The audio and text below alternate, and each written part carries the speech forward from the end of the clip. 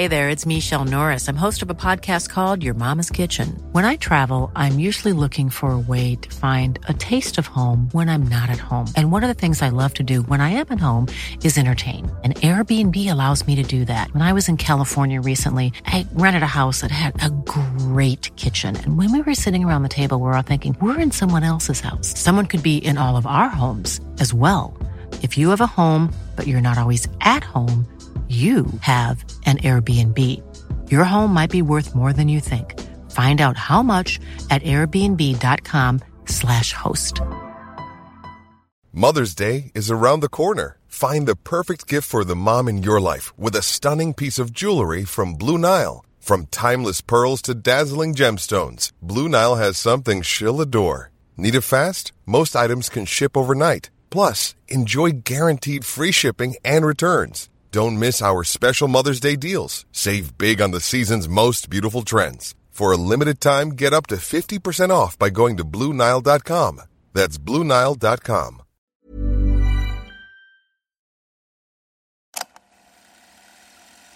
Du lyssnar på en produktion av Novel Studios.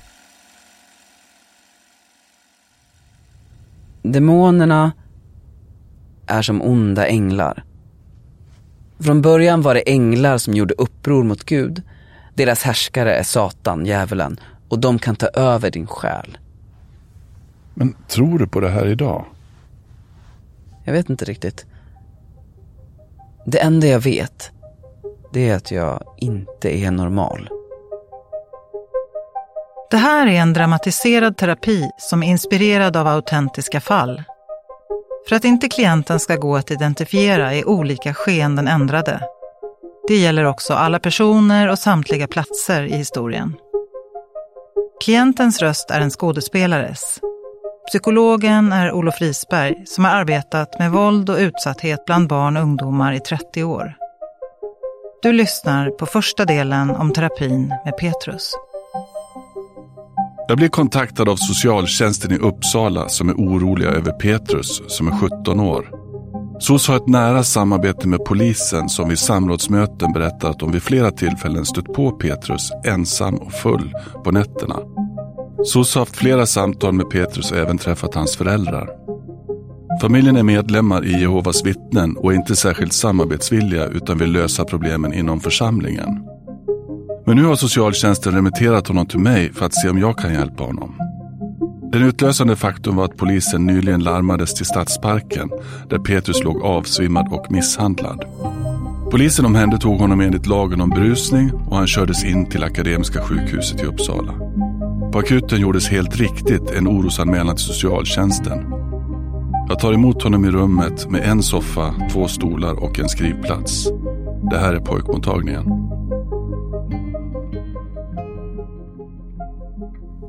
Välkommen. Har du barn? Jo, det har jag. Varför undrar du? Jag undrar bara. Men säg hur du tänker. Men jag vet inte. Ska vi börja nu då? Jag har hört att du har det struligt. Och vem har sagt det? Annette, som jobbar på SOS. Hon sa att polisen har stött på dig sent på nätterna några gånger när du har gått runt ensam i Uppsala. Och att de hittade dig medvetslös och skadad. Men är det så? Och du blev körd till sjukhuset där de magpumpade dig? Ja, jo. Okej. Annette har bett mig att träffa dig. Hon hoppas att du ska kunna ta emot stöd från mig. Jaha. Och sen är det så här att våra samtal, de är ju konfidentiella. Alltså, jag har tystnadsplikt och här kan man prata om allt. Okej. Och jag har jobbat i många år med ungdomar och det är mitt jobb att faktiskt försöka hjälpa dig. Ja. Och du kommer berätta för mina föräldrar vad vi pratar om säkert. Nej, det kommer jag inte. Är du orolig för det? Ja, jo. Men jag har alltså tystnadsplikt. Men om vi skulle prata om någonting som skulle göra mig väldigt orolig, som är direkt farligt, så måste jag ta upp det med SOS. Mhm. Du, Berätta. Vem är Petrus? Ja, jag är 17 år, bor i Uppsala. Så. Kan jag gå nu? Känner du dig tvingad att sitta här? Men jag känner mig tvingad överallt. Kontrollerad och övervakad. Hur menar du? Jag får ju inte gå ut på nätterna för mina föräldrar. Nej. Men de flesta ungdomar får väl inte hänga ute på nätterna för sina föräldrar? Nej, jag vet inte. Du, när polisen tog det då, berätta, hur mycket hade du druckit? Alltså, jag minns faktiskt inte. Vad drack du? Öl, vin? Lite blandat, kanske. Och vad fick du tag på det? Kommer inte ihåg. Skadorna då? Du blödde från huvudet och läkaren misstänkte misshandel. Vad var det som hände? Måste vi prata om det här? Alltså jag minns ingenting. Jag hade väl ramlat. Jag var ju full. Okej. Vi lämnar det. Men jag tror att vi måste prata mer om det senare. Men vi börjar en annan ände. Alltså jag vill inte vara hemma. Ja. That's it. Du, vad tror du dina föräldrar är oroliga för? Att jag super. Och syndar. Vad menar du med syndar?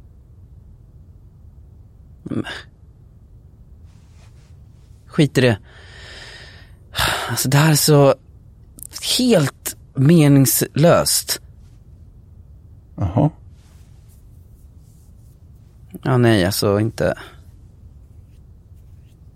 Ja, förlåt. Men du behöver aldrig säga förlåt till mig. Här inne får du säga vad du vill. Verkligen vad du vill. Är det som är terapi, eller? Ja, det kan man ju säga. Alltså det är bra att berätta om det som är svårt. Och du säger att du känner dig kontrollerad och att dina föräldrar tänker det värsta när du går ut. Mm. Och du säger att de är oroliga för att du super och syndar. Har de anledning att vara oroliga? Jag vet inte. Nej. Okej. Petrus, du går på gymnasiet, eller hur? I 2:an. Ja. Vilket program? Estet. Och hur är det då? Ja. Sådär. Alltså jag har inte varit där så mycket det senaste året. Och vad beror det på? Jag är trött. Så du sover istället för att gå i skolan? Ja. Och vad säger dina föräldrar om det? Nej, alltså de är inte hemma på dagarna. Men de känner väl till din frånvaro? Ja. Jag hörde också att din familj är Jehovas vittnen. Jaha, så bra. Kan du berätta lite om det? Varför då? Nej, men jag tror att det har betydelse. Ja, alltså de tycker att problem ska lösas inom familjen. Eller församlingen. Men nu är polisen och socialtjänsten inkopplade. Ja. Men Ingrid och Daniel tvingades till SOS på ett möte. Och sen när de kom hem så bad de i flera timmar. Ingrid och Daniel, det är dina föräldrar? Ja. Och du frågar ju om vad de tycker om min frånvaro i skolan. Och för dem är det ju mycket värre att jag har slutat gå till rikets sal än att jag skolkar från skolan. Okej. Berätta lite om dina föräldrar. Ja, men vad vill du att jag ska säga? Nej, men vad gör de? Ja, Ingrid jobbar på ett äldreboende, Daniel på Försäkringskassan. Men alltså han är ju framförallt äldste. Äldste? Ja, tillsyningsman i församlingen. Alltså förlåt, jag kan ingenting om det här. Förklara. Alltså, äldsten undervisar. Han är, ja alltså, lite som en boss kan man säga. Jaha, så din pappa har en stark ställning i församlingen? Ja. Och du sa att din pappa framförallt är äldste. Men han jobbar ju också på Försäkringskassan. Mm. Men vittnen jobbar bara för att kunna försörja sig och få tid att förkunna. Så jobben betyder ingenting. Det är Bibeln som är allt. Okej, tack för att du förklarar. Varsågod. Du, hur länge har de varit vittnen? Sen innan jag föddes. Är du döpt vittne? Ja. Hur är din relation då med Ingrid och Daniel? De är besvikna på mig. Vi bråkar. Och jag kan inte ändra på mig. Du menar att de är besvikna på att du är ute på nätterna och dricker dig full? Alltså de är besvikna på allt. Men mest som jag sa nyss, att jag inte är ett aktivt vittne. Och du kan inte ändra på dig? Jag tror inte det. Nej. Hur länge har det varit så här? Några år. Alltså när jag var mindre så var det bra. Och då vi pratade mycket mer, vi läste och bad tillsammans. Vad läste ni? Ja, Bibeln mest. Olika texter om den sanna vägen. Tyckte du om det? Ja. Alltså det var spännande. Och jag levde mig in i allt, jag trodde på allt. Alltså jag var väldigt religiös. Du var väldigt religiös? Mm. Är du inte religiös längre? Nej. Eller förlåt. Jo. Eller nej, jag vet inte. Jag ber ibland, men jag vet inte om Gud hör mig längre. Men vad är det som får dig att känna så, att Gud kanske inte hör dig? Alltså jag kan inte förklara. Det bara är så. Okej. Mm. Skulle du säga att du och dina föräldrar hade en bra relation när du var liten? Ja. Jag älskade mina föräldrar. Alltså jag tycker ju om dem nu med, det är inte det. Jag får dåligt samvete bara för att jag sitter här och för att jag typ krånglar till deras liv så mycket. Att de är så ledsna. Och du är enda barnet? Mm. Alltså, jag borde gå till rikets sal, men jag kan inte. Och det är därför de är ledsna? Mm. Och så skäms de för mig. Men vad är det som får dig att tro det? Så jag kan inte förklara, men du ser väl. Alltså så här ser ju inte ett normalt vittne ut. Jag är inte normal. Känner du så, att du inte är normal? Ja, alltså det är väl inte helt normalt att bli skickad av SOS till någon psykolog. Nej, men det behöver ju inte vara direkt onormalt heller. Men du är alltså uppvuxen i en ganska speciell miljö. Ja, jaha. Och? Ja, men jag tänker att det är en miljö med starka normer och regler. Där det kan vara svårt att ha en annan åsikt eller avvika, till exempel i klädstil. Ja, alltså jag har ju blivit tillrättavisad för mina kläder. Tillrättavisad? Vad innebär det?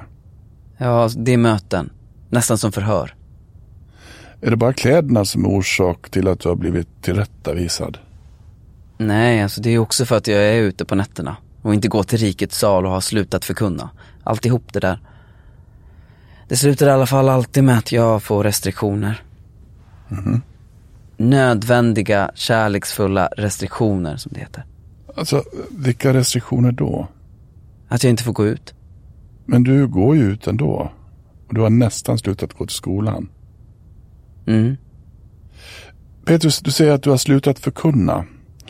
Kan du förklara för mig vad det innebär att förkunna? Mm. Att man vägleder människor. Man knackar dörr, går på stan, pratar med folk, delar ut vakttornet. Vakttornet, är det den där skriften? Ja, precis. Okej. Du, när slutade du förkunna? När jag var 15 i 9:an.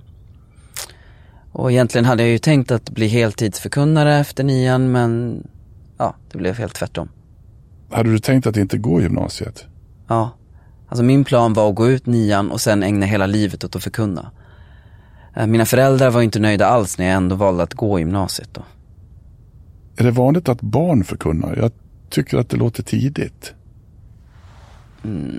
Vanligt och vanligt. Alltså det är väl olika. Jag gjorde det i alla fall. Jag gick med Daniel och Ingrid från det att jag var 3-4 år. Och sen fick jag ansvar för ett distrikt när jag var 9. 9 år? Ja. Vad innebar det att du fick ansvar för ett distrikt? Nej, alltså det är ett område på kartan. Och så var det mitt ansvar att de som bodde där skulle få besök av oss. Alltså det låter ju väldigt tidigt. Ja, jo, kanske.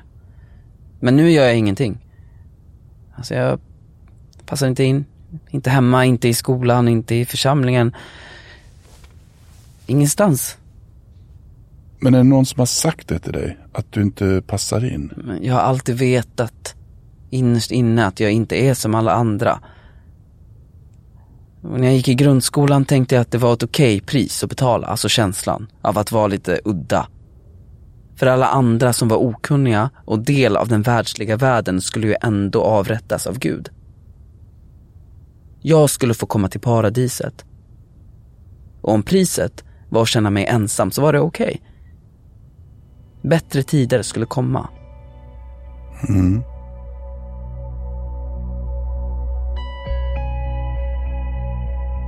Det är alltid omtumlande att träffa barn som vuxit upp i extrema miljöer.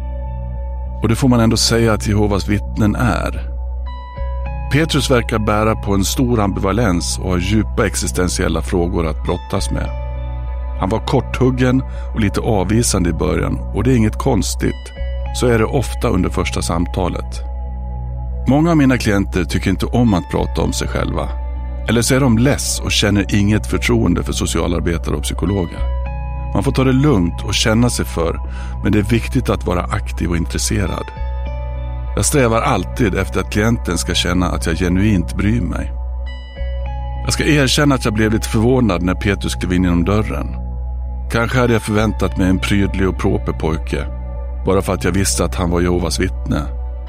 Men framför mig så sitter han i rutiga byxor med trasiga knän och en svartmålad nagel. Där fick jag för mina fördomar. Han har skuldkänslor gentemot sina föräldrar, och när han säger att han inte passar in någonstans så verkar han mena det. Varför känner han så, och varför är han inte hemma på nätterna och går i skolan på dagarna?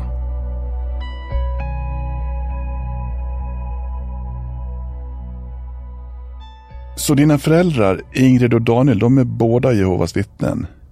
Mm. Vittnen kan bara gifta sig med vittnen. Du, hur uttalas det förresten? Jehova eller Jehova? Ja, vittnen säger Jehova. Vad tycker du jag ska säga? Du får säga som du vill. Då säger jag nog Jehova, för jag är van vid det. Visst. Bra.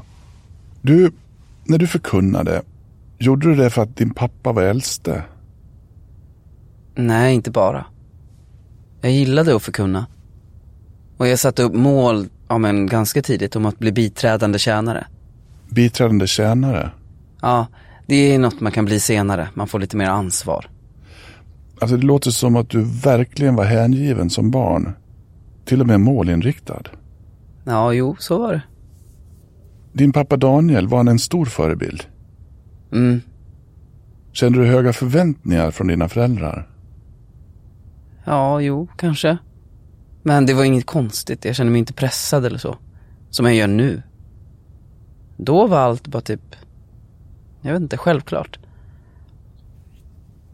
Och du vill förstås rota i min barndom och hitta något, men jag hade det faktiskt bra. Alltså jag vill inte rota. Jag vill bara få en bild av hur du har haft det. Alltså eftersom Daniel är äldste kände jag mig trygg. Daniel var alltså en viktig person i församlingen. Ja, jo, det är han fortfarande. Alla vände sig till honom för att få råd och hjälp. Du, hur kändes det för dig? Ja, jag kanske var lite stolt. Och jag tyckte synd om de som inte trodde på Gud. Okej. Du, gick du på förskolan när du var liten? Nej. Mamma var hemma med mig. Och vilka umgicks ni med? Bara med andra vittnen. Men när du sen började skolan så var det i en vanlig grundskola? Ja, det var det. Och hur var det att vara vittne och gå i en vanlig skola? Det var... Ja, som det var. Alltså jag höll mig för mig själv mest. Kände du dig annorlunda? Ja. Jo, alltså jag fick ju slippa vissa saker som de andra barnen gjorde. Så jag var liksom lite... Ja, bara olik de andra. Ge mig något exempel. Vad fick du slippa? Nej, men allt sånt som har med jul och påsk och födelsedagar att göra. Okej. Och hur var det då? Ja, det bara var så. När andra fyllde år och klassen sjöng eller åt bullar så gick jag ut ur klassrummet bara. Och så fick jag sovmorgon när det var avslutning i kyrkan. Jag har aldrig gått på en sån. Vi får inte gå i kyrkan. Alltså jag tänker att det är ganska mycket jul- och påskpyssel i grundskolan. Vad gjorde du då när du inte var med på det? Till exempel, så när det var julpyssel så gjorde jag tomtar med blå luvor istället för röda. Men är det sant? Ja. Okej. Blev du retad för att du var Jehovas vittne? Nej, inte i början, men alltså sen mer och mer. Ja, de tyckte väl att jag var allmänt konstig. Och i 6:an så var jag helt utfryst. Såg ingen vuxen det här? Var det ingen som gjorde något? Nej. Eller jo, alltså lärarna sa till de andra att jag måste få vara med. Och så fick jag vara med i 5 minuter. Men sen när lärarna vände ryggen till så var jag ensam igen. Och sen i högstadiet så sa de att de tyckte att jag var äcklig. Ja. Pettingbögen kallar de mig. Peta på Petrus om du vill ha AIDS. Men alltså, varför sa de så? Som jag sa, de tyckte att jag var äcklig. Men visste dina föräldrar om hur du hade det? Ja. Det var en del möten. Och vad sa de? De sa att det är okunniga människor. Att Jesus ser mig och ger mig kraft att öppna syndarnas ögon. Syndarna, menade de dina klasskompisar? Var det deras ögon du skulle öppna? De kanske menade att om jag förkunnade och var ett gott vittne så skulle allt ordna sig. Och hur kände du? Jag kände att det var mitt fel. Att de inte gillade mig. Jag fattade att de störde sig på att jag hade specialregler, absolut. Jag hade liksom dåligt samvete för det. Samtidigt som jag tänkte som Ingrid och Daniel att de fattar ingenting. Det är det är fel på, det är jag som är rätt. Och när jag ibland fick ångest tänkte jag att det är demonerna i mig. Alltså det låter ju tungt. Var fick du bilden av demoner ifrån? Jag har ju lärt mig det. Till och med förkunnat om det. Alltså jag kan ingenting om det här. Snälla förklara. Jo, men alltså, demonerna är som onda änglar. Från början var det änglar som gjorde uppror mot Gud. Deras härskare är Satan, djävulen, och de kan ta över din själ. Men tror du på det här idag? Ja. Eller nej, jag vet inte riktigt. Det enda jag vet, det är att jag inte är normal.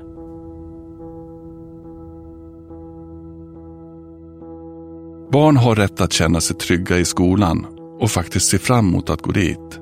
Och så var det inte för Petrus. Han har ju tillhört en minoritet och haft specialregler och han har varit ensam. Det är naturligtvis fantastiskt att ett demokratiskt, öppet samhälle tillåter olika minoriteter att uttrycka sig och följa sina regler och sina traditioner. Men det är klart att det finns svåra avvägningar. På ett sätt har Petrus blivit uppfostrad till en slags social distansering från det vanliga samhället. Och han har kanske straffats dubbelt av andra barn i skolan och av Gud, som han verkar se det. Det är tyvärr vanligt hos barn som utsätts för mobbning att de lägger skulden på sig själva. Det är nästan som att det är en förlust och att barnet borde ha klarat av det bättre. Barnet får skylla sig själv. Det som händer, förutom rädslan och smärtan, är att den mobbade känner sig värdelös. Och det ger faktiskt en negativ självbild och även kanske ett skört självförtroende. Petrus säger att han var full av demoner.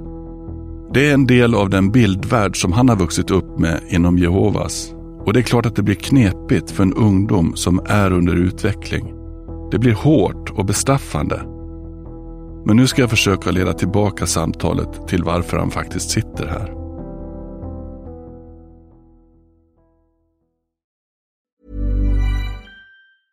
Cool fact, a crocodile can't stick out its tongue. Also, you can get health insurance for a month or just under a year in some states. United Healthcare short-term insurance plans, underwritten by Golden Rule Insurance Company, offer flexible, budget-friendly coverage for you. Learn more at uh1.com. Hey there, it's Michelle Norris. I'm host of a podcast called Your Mama's Kitchen. When I travel, I'm usually looking for a way to find a taste of home when I'm not at home. And one of the things I love to do when I am at home is entertain. And Airbnb allows me to do that. When I was in California recently, I rented a house that had a great kitchen. And when we were sitting around the table, we were all thinking, we're in someone else's house. Someone could be in all of our homes as well. If you have a home, but you're not always at home, you have an Airbnb. Your home might be worth more than you think. Find out how much at airbnb.com/host.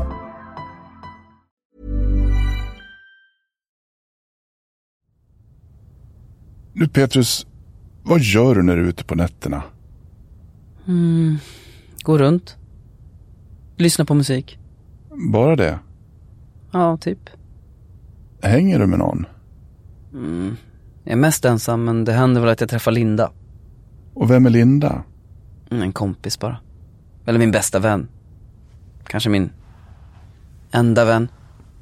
Beskriv Linda för mig. Hon är speciell. Alltså hon gör som hon vill. Men ibland försvinner hon. Vad då försvinner? Ja, alltså hon stänger av mobilen och håller sig undan. Men sen hör hon alltid av sig igen. Men ja, det är okej. Alltså hon litar på mig och jag litar på henne. Du sa tidigare att du inte är normal. Tycker Linda det också? Ja. Eller ja, det gör hon nog. Men det är nog mer ett plus i hennes ögon. Hur då? Nej, men hon är också en outsider som jag. Och hon gör som hon vill? Ja. Alltså hon skiter i vad folk tycker. Ja, hon är en vän i alla fall.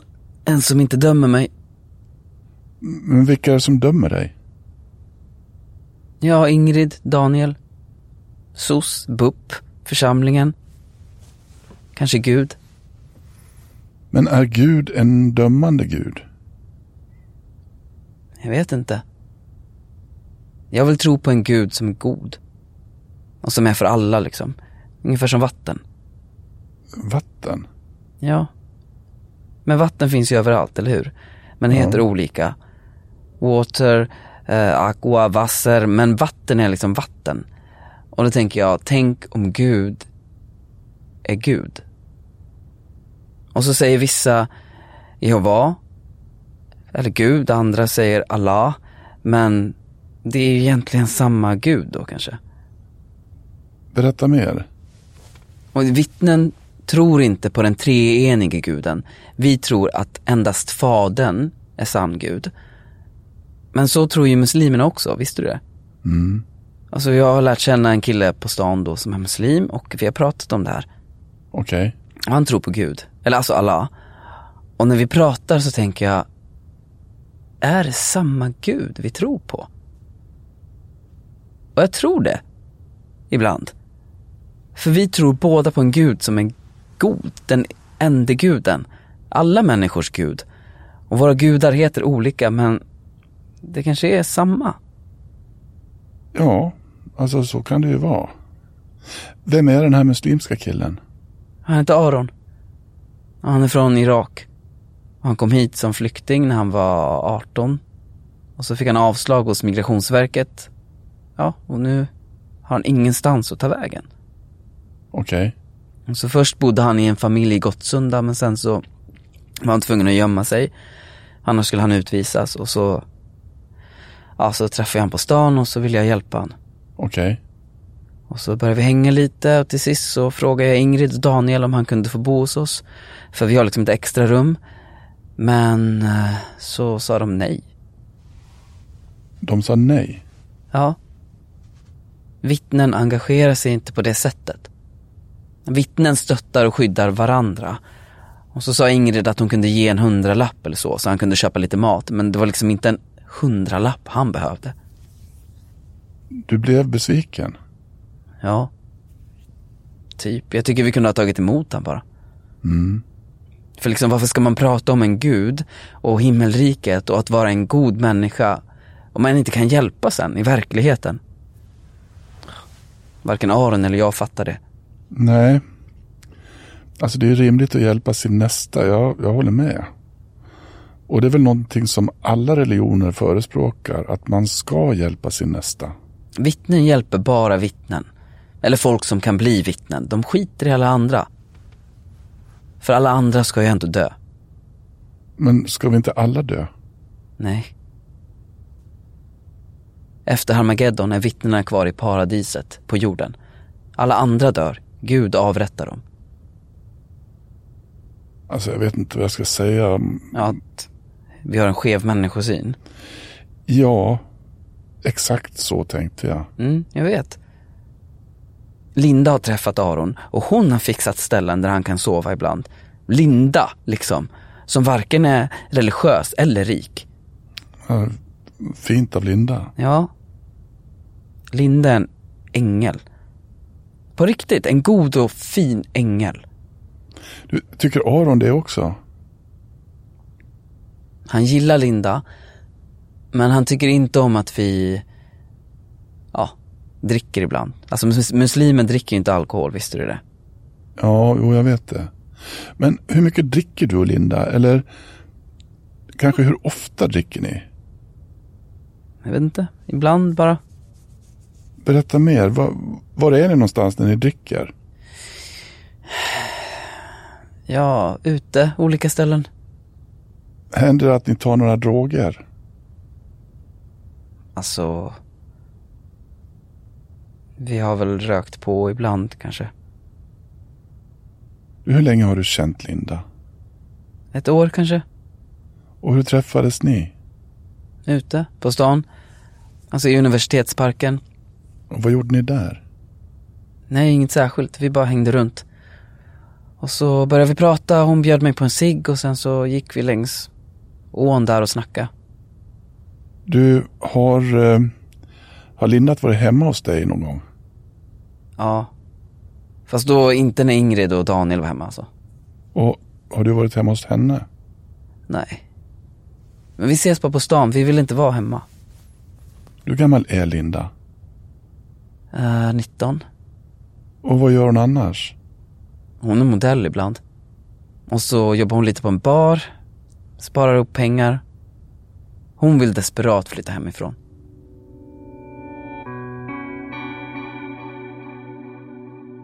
När jag träffar ungdomar som Petrus första gången så måste jag försöka göra en riskbedömning. Försöka ta reda på om det finns särskilda människor, beteenden eller situationer som kan vara farliga eller destruktiva. Petrus hänger med Linda och Aron på nätterna och är det bra för honom? Det verkar vara en omaka trio som har utanförskapet gemensamt. Linda och Petrus dricker, Aron har en mer otydlig roll. Men han har helt klart bidragit till Petrus religiösa grubblerier och ifrågasättandet av den Gud och de normer han är uppfostrad att förhålla sig till. Ingrid och Daniel sa nej till att låta den hemlöse flyktingen Aron bo i extrarummet och det gjorde Petrus enormt besviken. Istället blev Linda den barmhärtiga samariten. Under tonåren så formar vi en egen identitet som leder oss in i vuxenlivet och det är vanligt att vi ifrågasätter normer som vi har vuxit upp med. Petrus religiösa tvivel verkar vara en stor del av hans liv och de normer han har lärt sig måste ändå betraktas som extrema. Och jag tänker att han har rimliga grubblerier. Men när började han med det? Var det något som hände?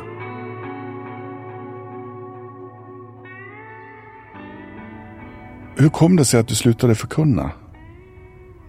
Jag vet inte. Jag började tvivla bara. Vad var det du tvivlade på? Alltså jag vet inte hur jag ska förklara. Hur gammal var du? Det här var väl typ, alltså jag gick i högstadiet i 8:an och så det var som att någon typ sakta drog upp en rullgardin. Vilken stark bild. Och så tänkte jag först då att jag liksom bara skulle ta en paus typ. Och så började jag fick så här extrem ångest. Alltså jag gick till Rikets sal och så, men kände mig bara som en stor fake typ. Alltså det var som att hela jag bara var falsk.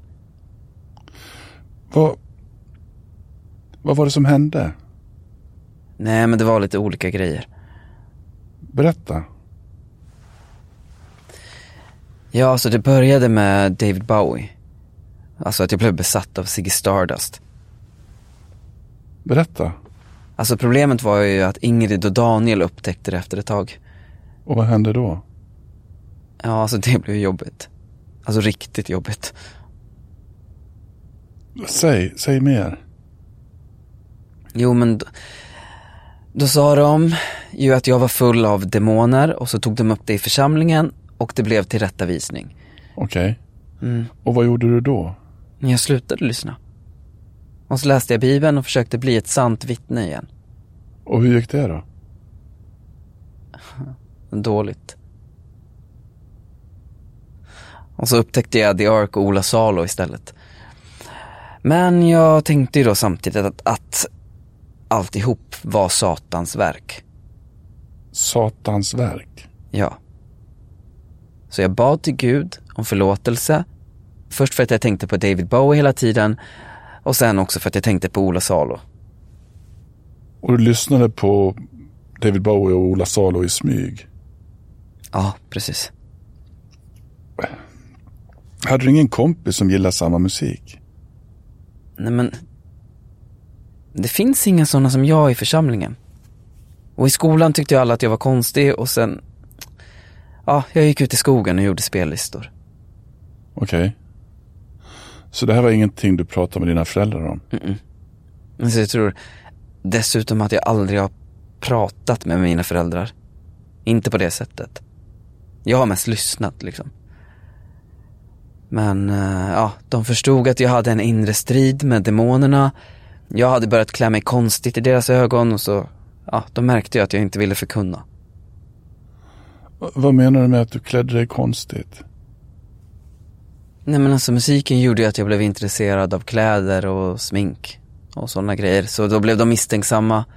Kollade i min mobil och så.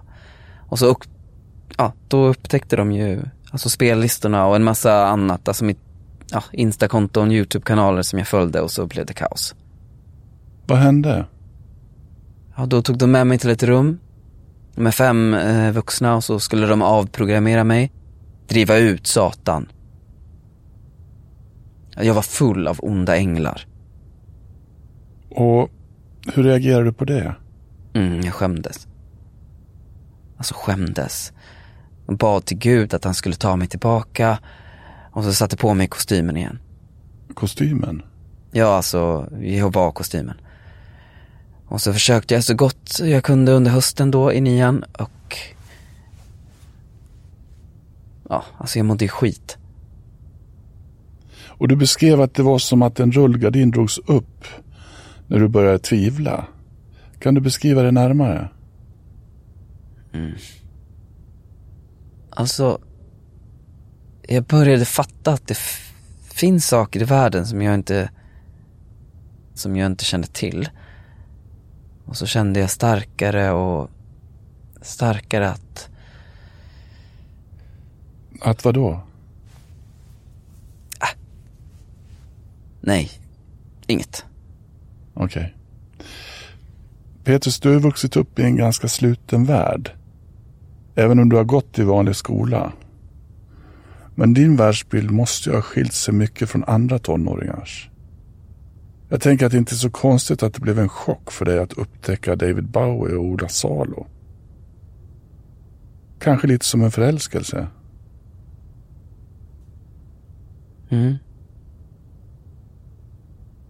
Eller som en frälsning. Ja. Kan du beskriva vad som hände inne i dig den här perioden? Vadå, vad menar du? Nej, men till exempel din relation med Gud. Din syn på alla regler inom Jehovas vittnen. Vad tänkte du om det? Ja, det blev svårt. Ja. Och jag fick ångest, jag kände mig förvirrad och skämdes. Ja, och att dra upp en rullgardin, det innebär ju rent bildligt talat att det kommer in ljus och att man ser ut. Fanns det någonting positivt med det som hände? Jag vet inte. Ja, alltså det var ju fett stort och så. Men det var liksom också det som var jobbigt. Jag var som uppfylld av djävulen. Det hade varit enklare om allt bara hade fortsatt som vanligt. Tänkte du så? Mm. Alltså det var enklare för dig helt enkelt att vara barn? Absolut. Petrus, vi ska avsluta för idag. Men jag tycker du har beskrivit väldigt fint hur du har det. Mhm. Hur har jag det då? Nej, men jag tror att du har en hel del att brottas med. Och jag vill gärna träffa dig igen. Du vet, jag är inte van vid att prata. Nej, men det går ju bra. Men du fattar att det är något fel på mig?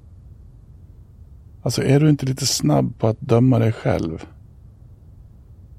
Under den här stunden så har jag fått en bild av en pojke som växer upp och börjar få ett eget medvetande och en egen vilja. Jag tycker det är helt normalt faktiskt. Jaha. Ja, jag vet inte. Du har inte frågat varför jag dricker? Nej, och jag brukar faktiskt inte använda det ordet. Vilket ord? Varför? Nej, varför inte det? Nu sa jag det. Ja, det är så lätt att säga varför. Men det kan vara svårt att svara på. Det är inte säkert att det finns ett tydligt svar. Men om jag säger så här. Anledningen till att du sitter här är att du har druckit dig medvetslös, hamnat på sjukhus, haft skador på kroppen, blött från huvudet. Vill du säga något om det innan du åker härifrån idag? Nej, jag minns ingenting. Okej. Nej. Vi kan prata mer om vad du gör på nätterna och varför du inte vill vara hemma när vi ses nästa gång. Nej, men alltså, du måste fatta, jag kan inte vara hemma. Jag måste vara ute, jag vill känna mig fri, jag vill lyssna på musik. Alltså musiken är det som får mig, alltså det har fått mig att känna typ lika starka känslor som jag kände i Rikets sal när jag var barn. Men nu är det som att, nu är det demonerna som styr, inte Bibeln. Du pratar i väldigt starka bilder. Ja, jag är uppfostrad med starka bilder. Du inledde vårt samtal med att fråga om jag har barn. Hur tänkte du? Nej, men jag tänkte väl att du skulle vara en gubbe som skulle sitta och analysera mig, döma mig, och jag orkar inte det. Men så fick jag en känsla bara när vi sågs att du kanske var pappa. Du får det en bra känsla? Ja, jo. Vad bra. Du, vi avslutar där. Jag ser fram emot att träffa dig igen nästa vecka. Vi har mycket att prata om. Har vi? Ja, absolut. Ta hand om dig.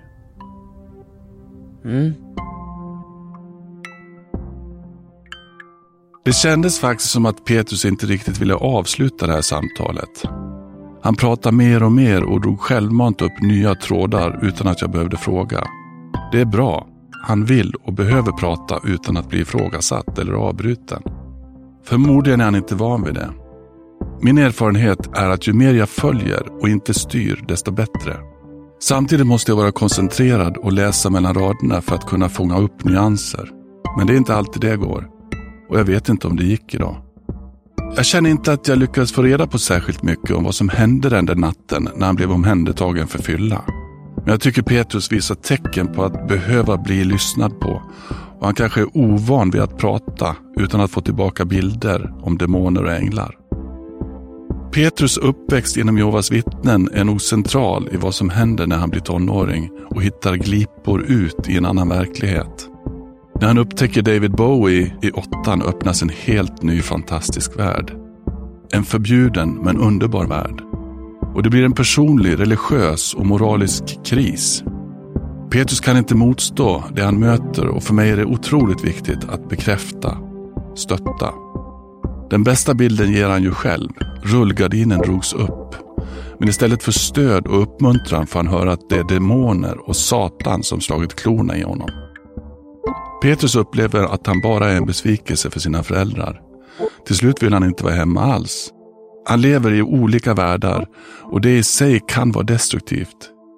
Inom mitt område så pratar vi ibland om kognitiv dissonans som innebär att personen sliter med väsensskilda uppfattningar, regler och kanske ideal. Dissonansen leder till osäkerhet, tvivel och ibland en direkt plågsam ångest. Sen då Linda. Vad gör han och Linda ihop och vilket inflytande har hon på honom? Och Aron, vem är han egentligen? Och vad hände den där natten när han blev omhändertagen? Jag noterar även att han benämner sina föräldrar Ingrid och Daniel.